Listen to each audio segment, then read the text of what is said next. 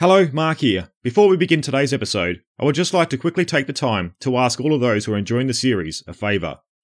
If the platform you use to listen to Castings for Ancient Greece has a rating or review system, I would be extremely grateful if you would consider leaving the series a quick review. These ratings and reviews go a long way into helping others discover the show, in turn helping it grow. So if you enjoy the series and can spare a few minutes, I would love to read what you have to say about your experiences with the show. Thanks everyone for your support, and let's get to today's episode.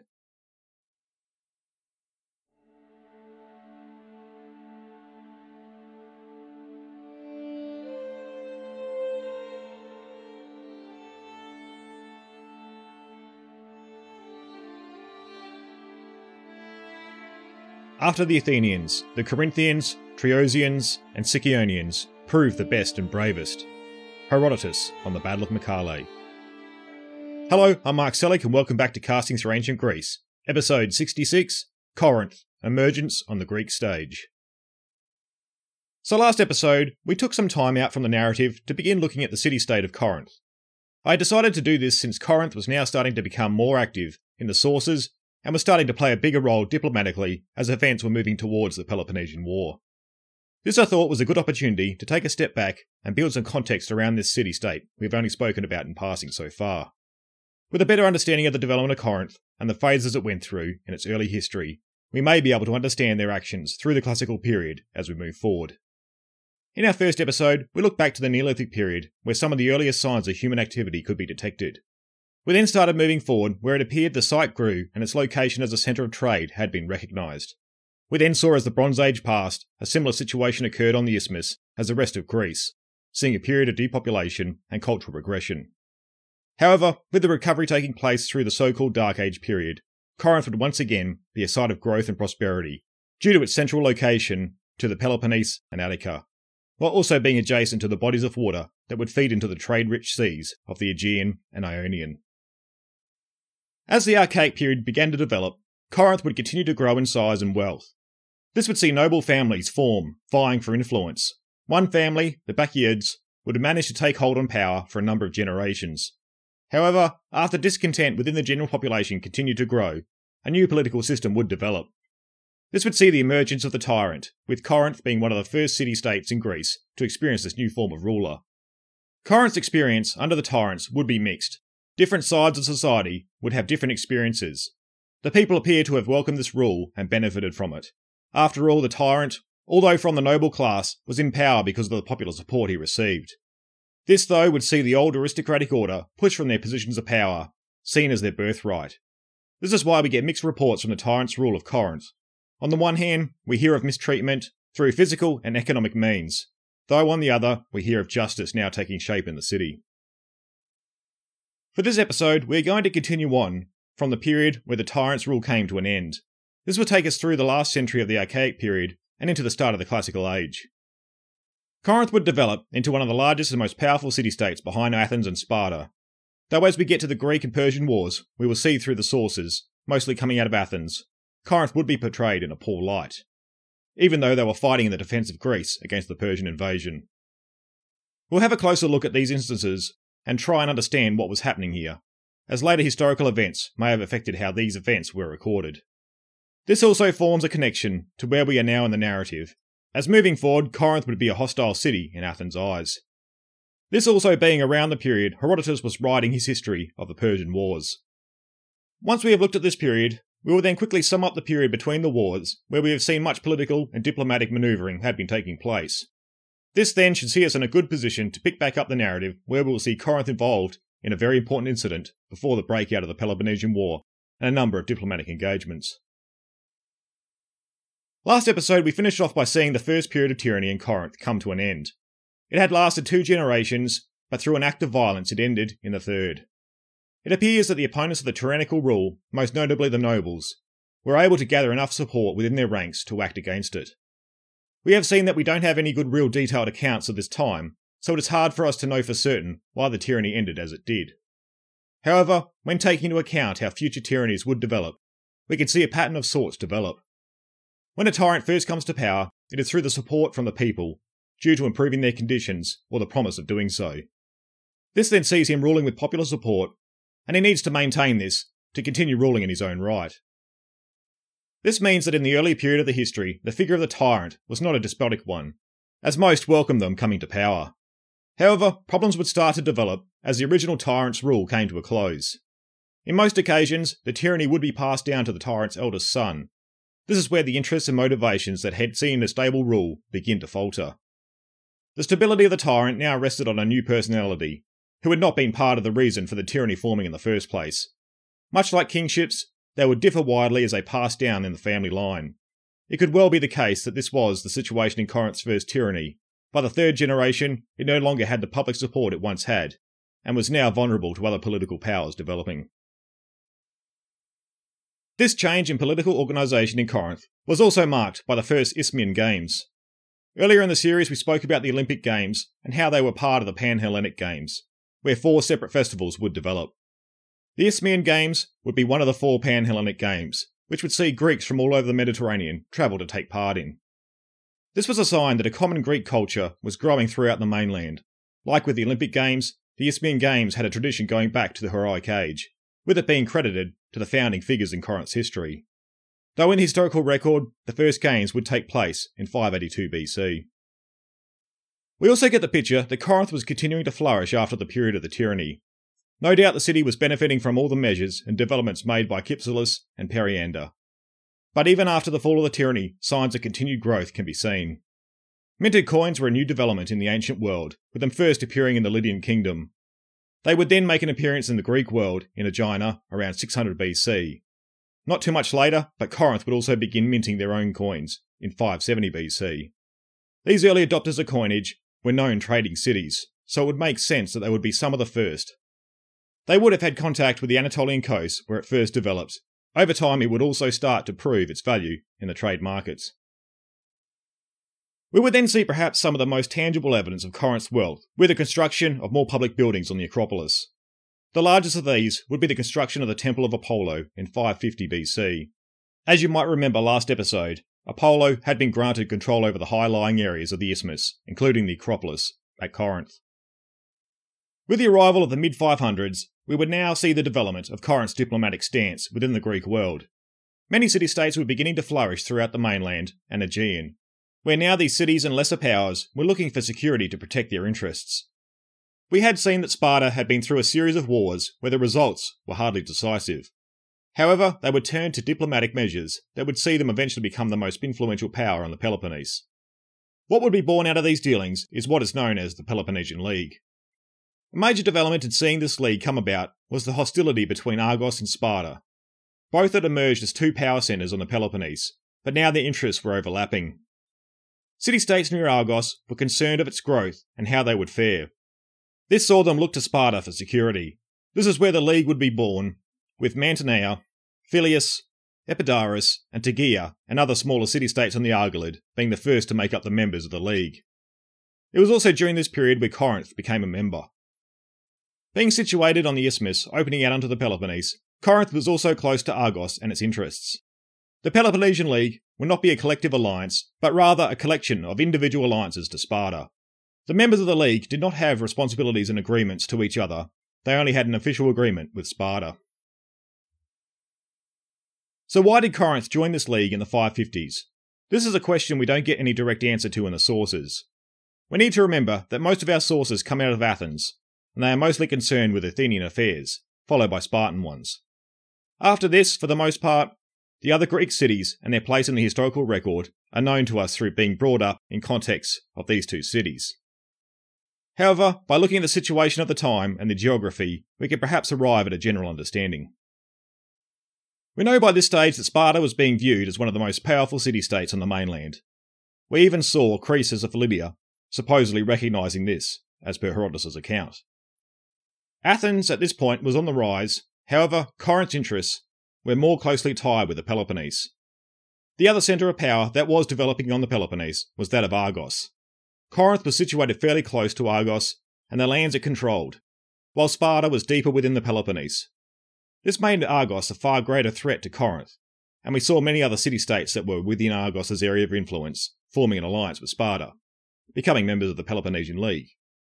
It would appear protection from Argos was one of the primary factors in many city-states, including Corinth, seeking a Spartan alliance.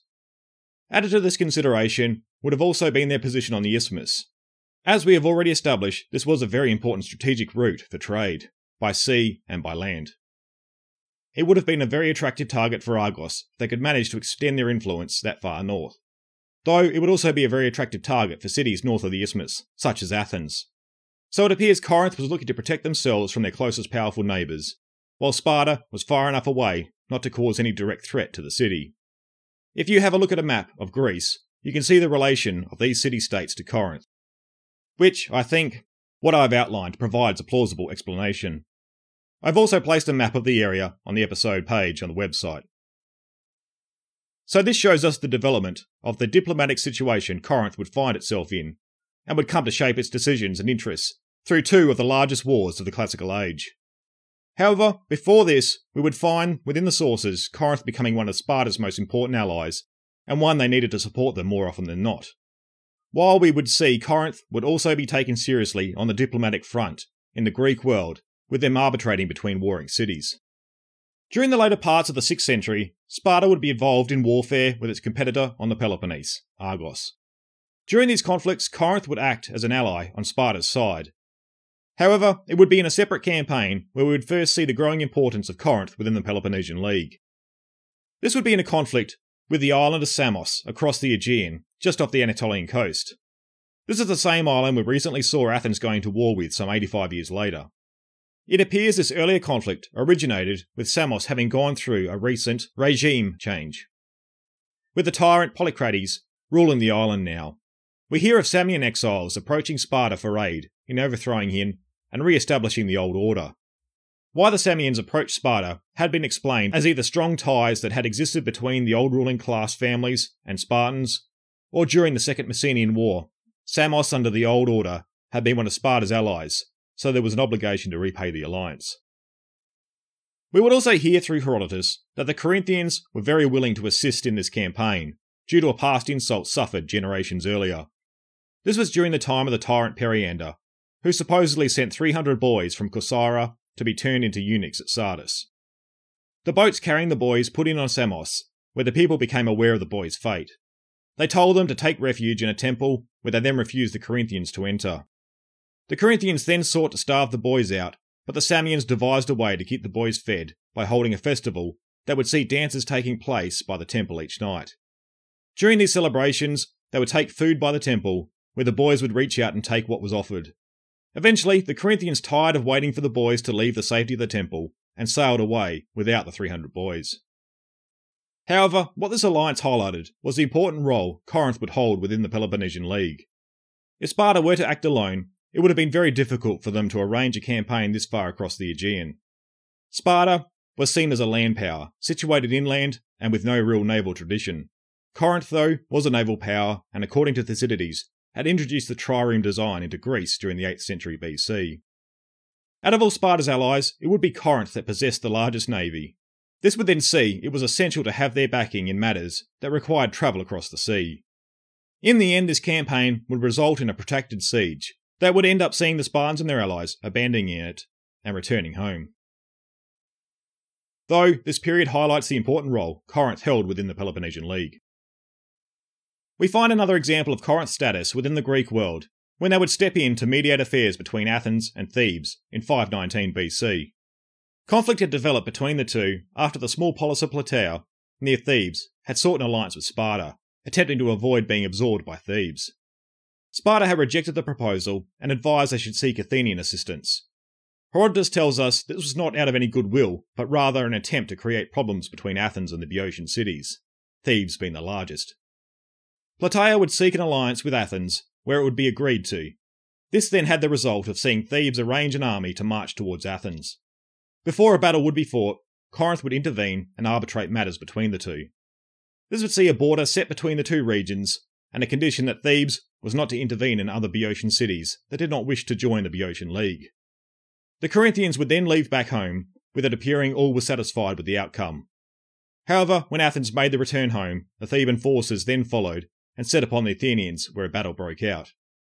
Athens would be victorious, and the result of the victory would see that the agreed border would now be pushed back into Boeotian lands.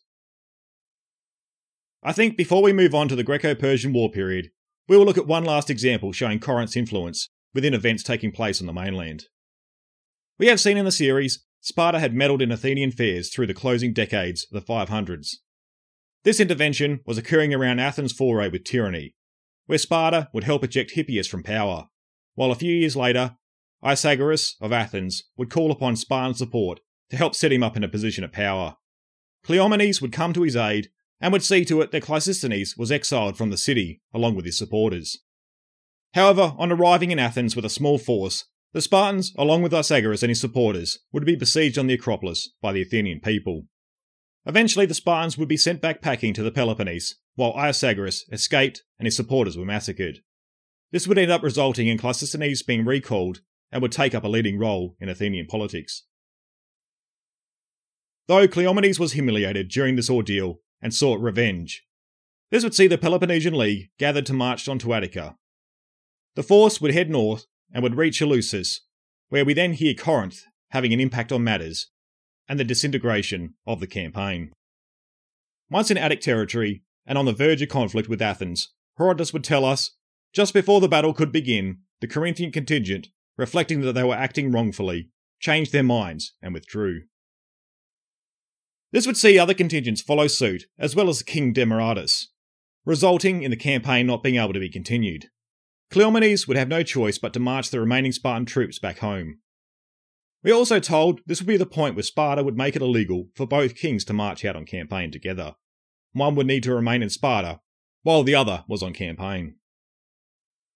Herodotus does not expand on why Corinth would all of a sudden object to the campaign, but a couple of explanations have been put forward.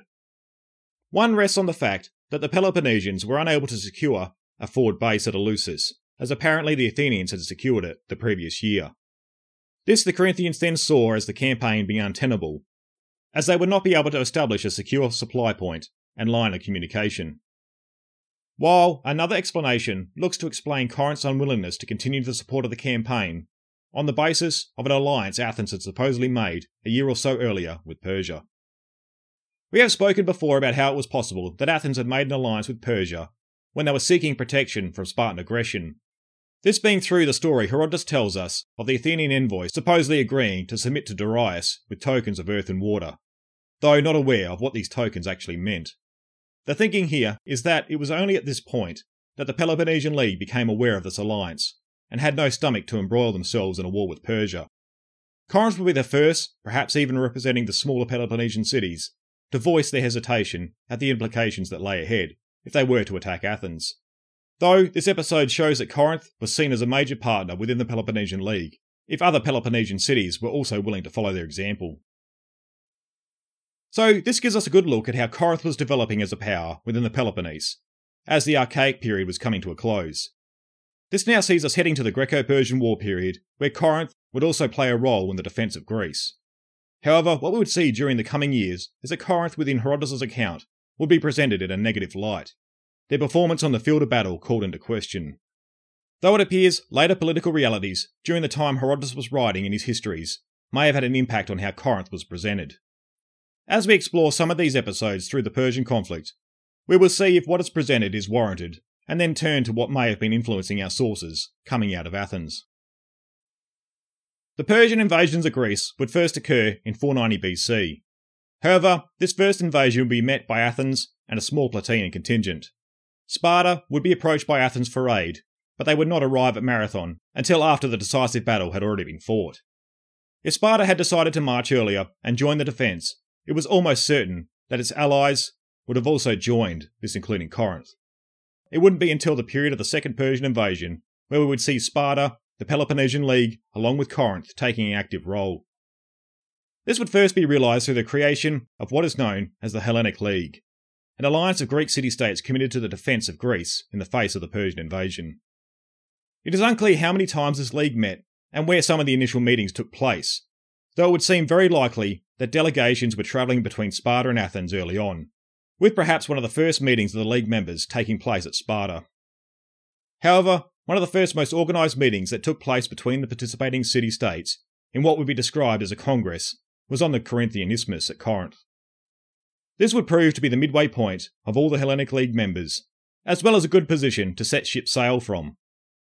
The other point to note here that becomes more obvious through the campaign is that the Peloponnesian League were in favour of setting the line of defence for Greece on the Corinthian Isthmus. This would see Corinth as an excellent location to establish a camp for the Greek defenders to keep the defensive line well supplied and manned. It would be at this conference at Corinth where the military actions for the coming defence would be arranged. The first action would be to send a Hellenic League force all the way into Thessaly, to the Tempe Pass. Though it isn't clear if Corinth was present in this force, as only Spartan and Athenian troops were referred to. This defensive attempt would prove to be untenable, and the force would make their way back to Corinth. This would then see what appears to be a more planned out response arranged, with a land force sent to the pass of Thermopylae and a naval force sent to Artemisium. Herodotus provides a list of all the Greek contingents that would prepare a defence at Thermopylae, where we would hear 400 Corinthians would accompany the rest of the force. We don't get any accounts of the Corinthians during the 3-day battle, and it is assumed that they departed the pass before the final stand took place, as we are only told of the Spartans, Thespians, and Thebans remaining.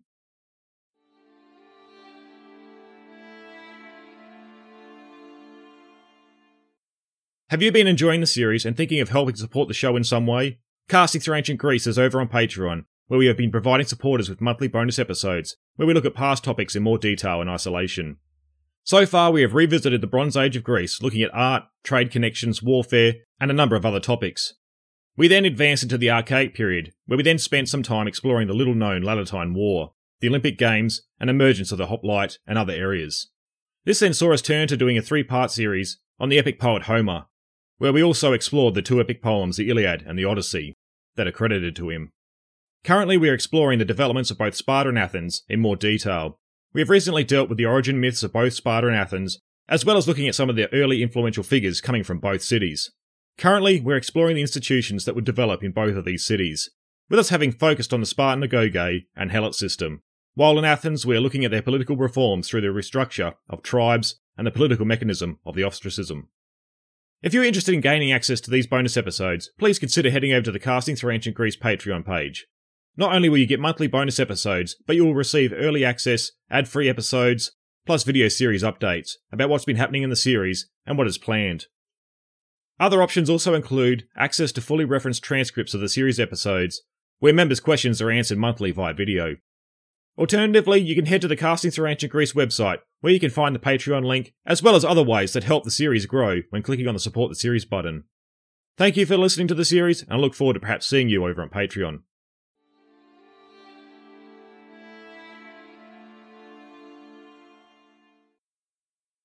At Artemisium, we would hear that Corinth would provide 40 of the 270-odd triremes present.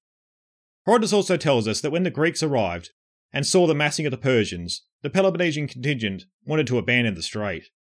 This would have been a very unfavourable development for the Euboeans, whose territory the Greek force was deployed on. A series of bribes would take place, where Themistocles would secure the commitment of the Spartan commander of the Greek naval forces, Eurybiades. This bribe was to see that he would have the Peloponnesian contingents agree to stay.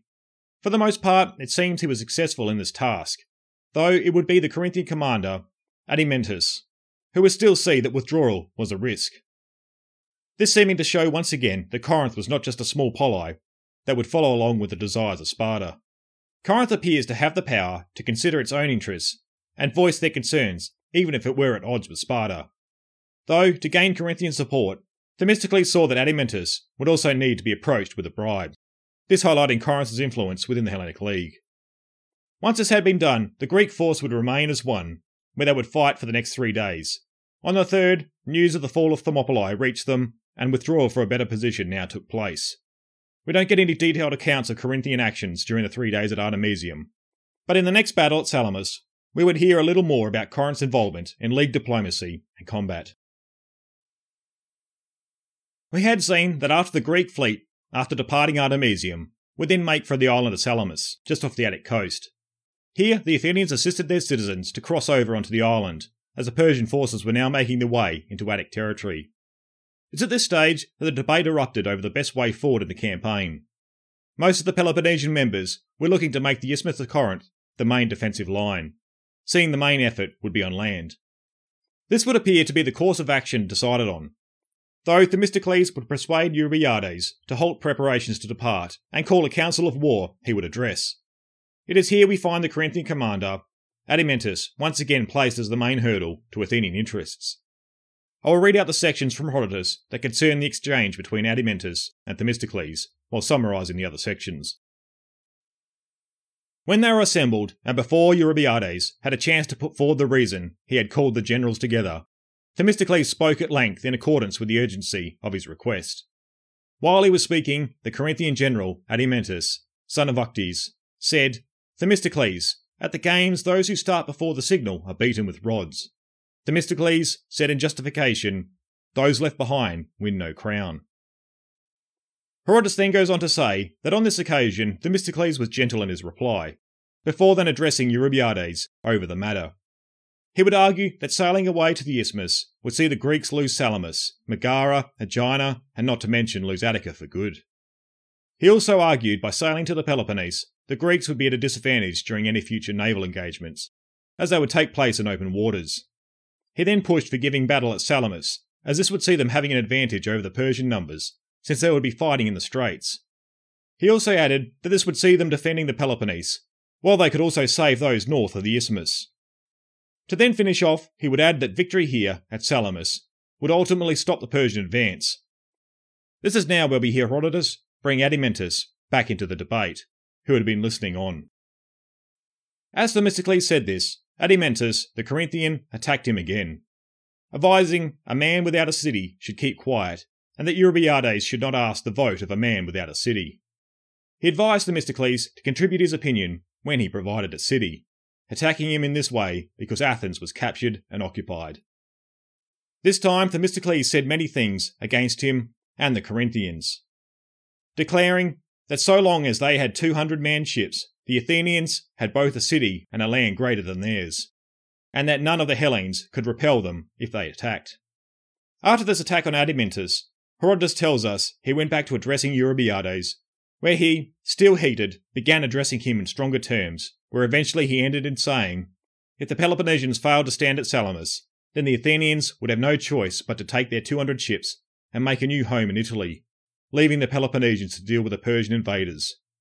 Supposedly with this threat in mind, Eurybiades would agree to stay.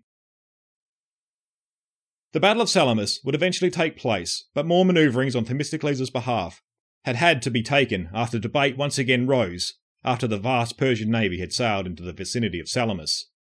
We had covered this in detail during our episode on the Battle of Salamis, which included Themistocles' secret message sent to Xerxes. However, it is during this Battle of Salamis that we would once again hear about the Corinthians, and once again Herodotus doesn't paint an agreeable picture with them. We would hear that as the battle was about to get underway, the Athenians were positioned at one end of the line and Sparta at the other. All the other Greek contingents were positioned between the Athenians and Spartans, except for the Corinthians. Herodotus reports a story that he says the Athenians recount. The Corinthians had set sail leaving the rest of the Greeks at Salamis to fight, though once learning of the Greeks getting the upper hand, they returned as the battle was finishing up. Though we find in another source, and even looking deeper into Herodotus' account of the Persians surrounding the Greek force, that they may have left the line of battle, but for good reason. As well as Herodotus relating the opening of the straits having been blocked, Diodorus would talk of the Persians infiltrating into the straits to try and catch any fleeing Greek ships, as the battle got underway. So it appears that if what Herodotus reports of the Corinthians leaving the line being true, it could have been to deal with the threat of the Persian forces coming in from the other end of the strait. If these were not checked, it would see the Greeks assaulted on multiple angles. As we are aware, the Greeks would be victorious at Salamis and essentially put an end to the offensive operations from the Persians, with Xerxes returning back into the Persian Empire. However, a Persian force under Mardonius would remain, which would end up resulting in the largest land battle in the Greek history to this point. There would be nearly 12 months between the Battle of Salamis and Plataea. Where we had seen in the series, there were plenty of diplomatic manoeuvrings happening to bring the Peloponnesians back out of the Peloponnese after they had returned home after their victory at Salamis. Sparta and the Peloponnesians still wanted to see the Corinthian Isthmus as a new defensive line, but Athens was arguing for the Greeks to mount an offensive land campaign against the remaining Persians. Mardonius was aware of the rift in the Greek camp and attempted to approach Athens with terms. Sparta was well aware of this taking place and sought to be present to see Athens reply. In the end, Athens would play to the Persian overtures for Sparta's benefit to try and get them to act. Finally, in the campaigning season of 479 BC, the Peloponnesians would march out of the Peloponnese and join up with the Athenians. The Persians, who had retaken Athens for a second time, retreated back into Boeotia, just outside of Thebes. The Greek force would march to oppose the Persians, where they would form their line along the base of the Cithaeron Mountains, near the small polis of Plataea. So we have covered the Battle of Plataea in quite some detail earlier in the series, where I devoted 3 episodes to it. For this reason, I wanted to skip through to the day of the decisive action, where an action by the Corinthians is focused on. A plan had been devised for the entire Greek line to move back to more defensible ground, while also putting them back in contact with their lines of communication. This manoeuvre would take place during the night under the cover of darkness. Corinth, who had 5,000 hoplites at Plataea, was stationed in the centre with some other city-states. They had suffered a great deal of attention from the Persian cavalry through the day, but as night fell, it was time to put in action the plan of withdrawal.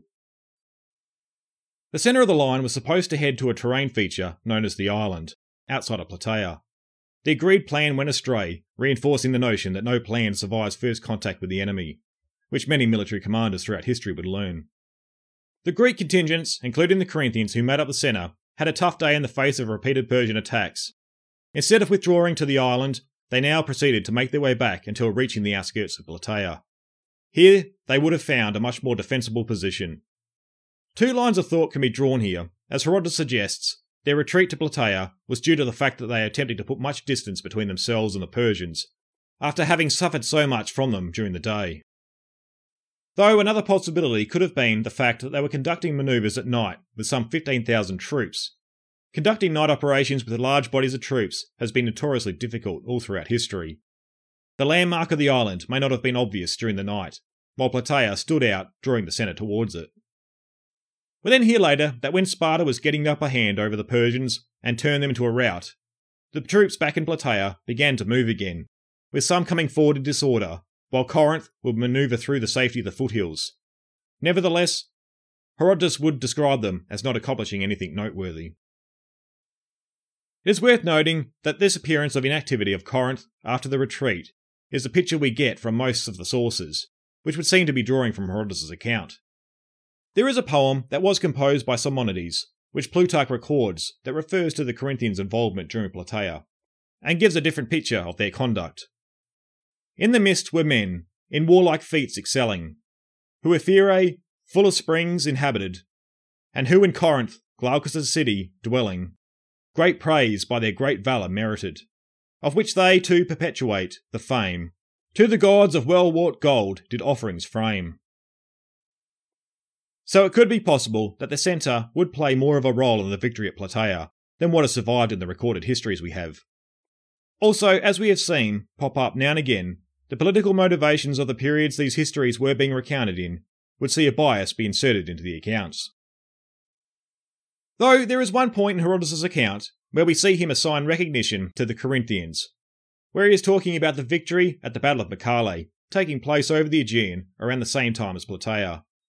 Here he would say the Corinthians had proved to be the best and bravest during the battle behind the Athenians. However, for the most part we would see Corinth in Herodotus' account being given a bad rap during the Greek and Persian wars. Though there is one dedication that was created to commemorate the Greeks' victory over the Persians that would suggest Corinth had played a much more significant role in the war. What's known as the Serpent Column recorded the names of all 31 city-states that had defended Greece, with Sparta, Athens and Corinth being listed as the top 3 poleis. This perhaps making us think twice about the slanderous reports of the Corinthians found throughout Herodotus' account. The Greeks were in the habit of listing at the top of monuments and dedications those seen as most important. Well, I think this is a good point to finish up our look at the developments of Corinth. This negative view that we would see portrayed throughout the Greek and Persian war period is mostly thanks to Herodotus and the later writers that used him as their major source. Though we need to understand the time that Herodotus was writing in. Although he explains events at the time when Corinth was in an alliance with Athens, he was writing his histories just as the Peloponnesian War had started. The relations between the city-states had shifted, as we have been seeing through the episodes we have been doing on the 50-year period between the wars. Corinth, as the Peloponnesian War broke out, would become an enemy of Athens, and as we shall see, they played a major part in diplomacy leading up to the outbreak of the war. Not only this, but we had seen them also play a big role in the First Peloponnesian War. Also, as we have seen, Herodotus had written his histories in Athens, and most probably received some sort of funding or patronage. There probably would have been some topics that would have been unfavourable to bring up unless they had been tinged with a view that the Athenians would have found acceptable.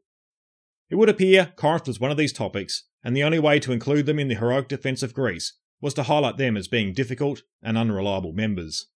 However, as we have seen, there are bits of evidence that perhaps show they are undeserving of these titles. Like I have said, we are currently at the point in the series where we have seen Corinth take a more leading role in the sources.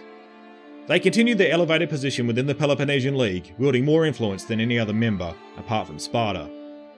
Some of the most influential events they became involved in was being one of the major players of the First Peloponnesian War, taking a leading role in a number of military matters until Sparta became involved. We also saw how they would supposedly put a stop to the campaign Sparta was thinking of launching to assist Samos during their revolt with Athens.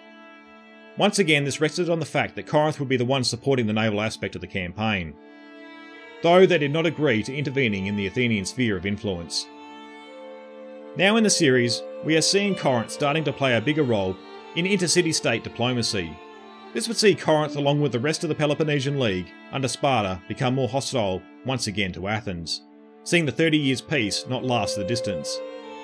But to see this Peloponnesian War develop, it would be matters over Corinth and its colonies that would spark the path to this great war that would engulf the entire Greek world. I hope the last two episodes have given a bit more detail to the city-state of Corinth and the development up to the eve of the Peloponnesian War. I think we are now in a good position to continue our narrative where we had just left after the Samian War. This will now see us in 439 BC, just 7 years before the breakout of the Peloponnesian War. But we still have a couple of pivotal events to cover that would see war break out between the two spheres of power that had developed within Greece. Thank you everyone for your continued support, and a big shout out to all those who have found some value in the show and have been supporting it on Patreon and other various ways. Your contribution has truly helped me grow the series. If you have also found some value in the show and wish to support the series, you can head to www.castingthroughancientgreece.com and click on the Support the Series button, where you can discover many ways to extend your support to helping the series grow. Be sure to stay connected and updated on what's happening in the series, and join me over on Facebook or Instagram at Casting Through Ancient Greece, or at Twitter at Casting Greece. And be sure to subscribe to the series over at the Casting Through Ancient Greece website. Once again everyone, thank you for the support, and I hope you look forward to the next episode, where I'll be presenting an interview with Professor James Diggle from Odysseus Unbound.